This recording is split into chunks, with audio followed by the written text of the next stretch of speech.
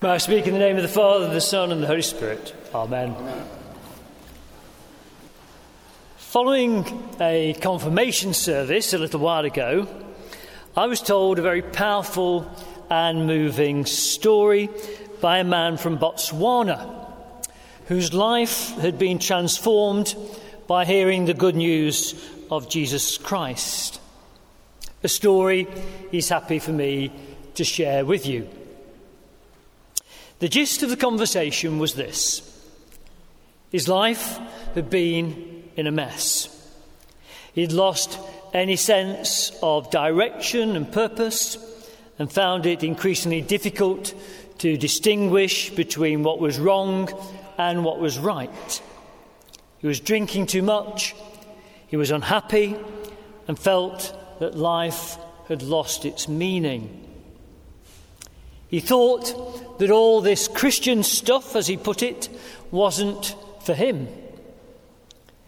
But he had Christian friends and could see in them something different. It didn't mean that they were immune from problems and difficulties, but they had a different perspective on them. And that was because of their faith. They somehow seemed happier and more content. And many of us may have had our experiences in life when we too have felt like that. Even though we are Christians, we've perhaps sometimes struggled with it. We've perhaps sometimes found it very difficult to see God in it all. I've shared with one or two people just recently my own story. As some of you will know, my wife Jane, at the age of 62, is now in a care home with advanced Alzheimer's. I have to tell you that during the past few months, I found it very difficult to know where God is in all of that. And at times I felt angry and I felt very distant from God. But I have to believe that God is in it, because without the support of family and friends, without the support of the church, particularly in the diocese, it would have been more difficult. And God has felt distant, but I trust that He's there journeying with me. As my spiritual director will often say, who was sitting in the congregation this morning, God has got me on a long leash. It's a good job God has, because otherwise there might be occasions when I run off. But back to the story. The man went to see his friend who had told him the story of Jesus. They read the Bible and they prayed together, and eventually through this and through personal relationship with other Christians, he was brought to faith in Christ. His life, he said, was transformed, and he is thankfully now in a very different place to that of a couple of years ago. Through witness and example of his friends, they had won a soul for Christ. He had been involved, they had been involved in what we call personal evangelism. Now, as I said, maybe some of you have similar stories, or perhaps there are others here even this morning seeking something, seeking someone who will turn their lives around. Maybe you have friends who are Christians. Go and talk to them. And if you haven't, go and talk to one of the clergy after this service. But as Christians, those of us who call ourselves Christians are called to be a light to the world. If we're living consistent lives, our works and our words will regularly contradict the lifestyles of those around us and the norms of what we generally call secular society. By our code of practice in the workplace, by our attitudes, by our personal standards, by our life goals and values, by what we say and do, we will be effective witnesses for Christ. Because each and every one of us has a personal story to tell. Christ sent his first disciples, and he's sending us into the world to tell the good news of Jesus Christ. It's a calling and a reminder about the Great Commission to go and make disciples of all nations. But we're also reminded in Scripture that being sent into the world is far from an easy calling.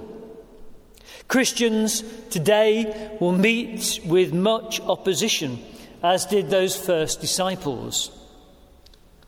I have said these things to you, Jesus said.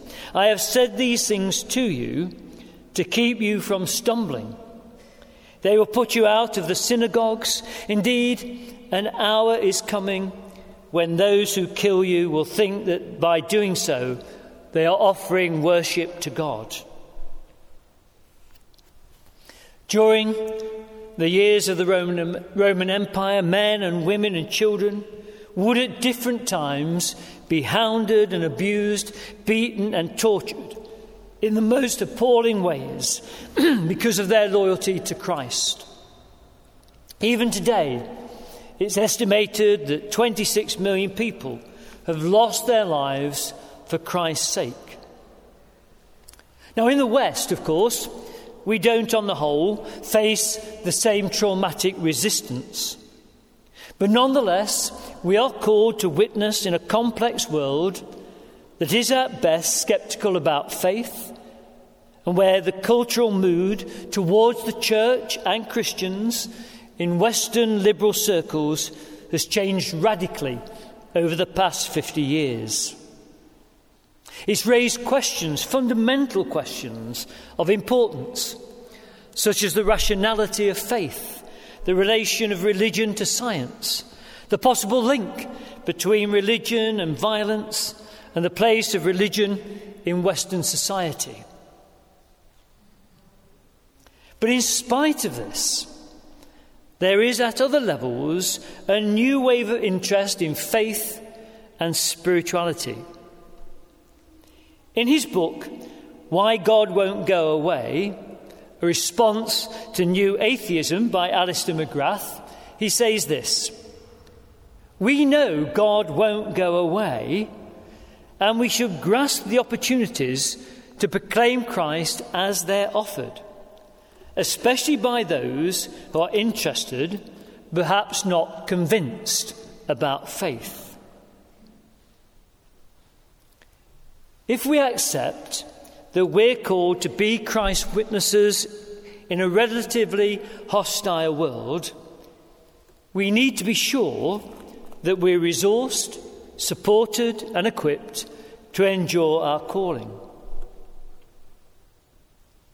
In the Acts of the Apostles, we read of the apostles receiving the gift of the Holy Spirit, giving them the strength and the courage to go out into the world, telling the good news in the way that everyone could understand. When Christ was with them, they didn't need anything else. In Jesus, they had everything that gave them courage as he sent them to tell the good news. But once he'd gone, their courage faded until they received the Holy Spirit. It's the unleashing of the powers of the promised kingdom of God in the world. The Holy Spirit not only proclaims the kingdom, but imparts it. He is the counselor who comes down amongst the people of God in action. This coming down is the Spirit's ministry in the world. He applies the message personally to his hearers. It empowered Jesus from his conception and through his ministry.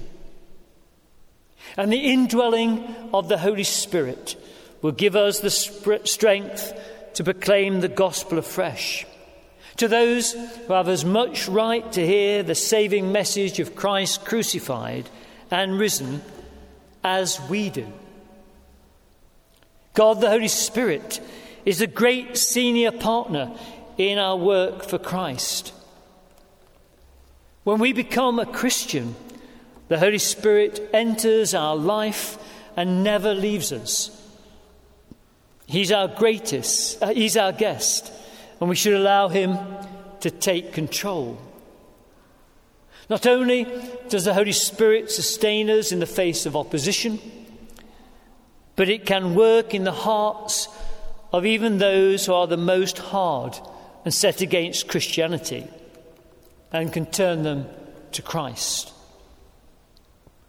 So Pentecost, which we're celebrating today, of course, is our becoming like Christ in the world, in our witness and in our example. It gives us eyes to see God at work in the world and grace to invite others to join in. As Jesus' followers, we're given the ability to speak the language that others will be able to hear and understand. And this is as much, if not more, about what we do and the examples we set as it is what we say. The gift of the Holy Spirit is given to set us free and to empower us for the liberation of others. It's about how we work to help people understand that in Christ they can be set free from sin and death, set free to follow God and have lives that are transformed.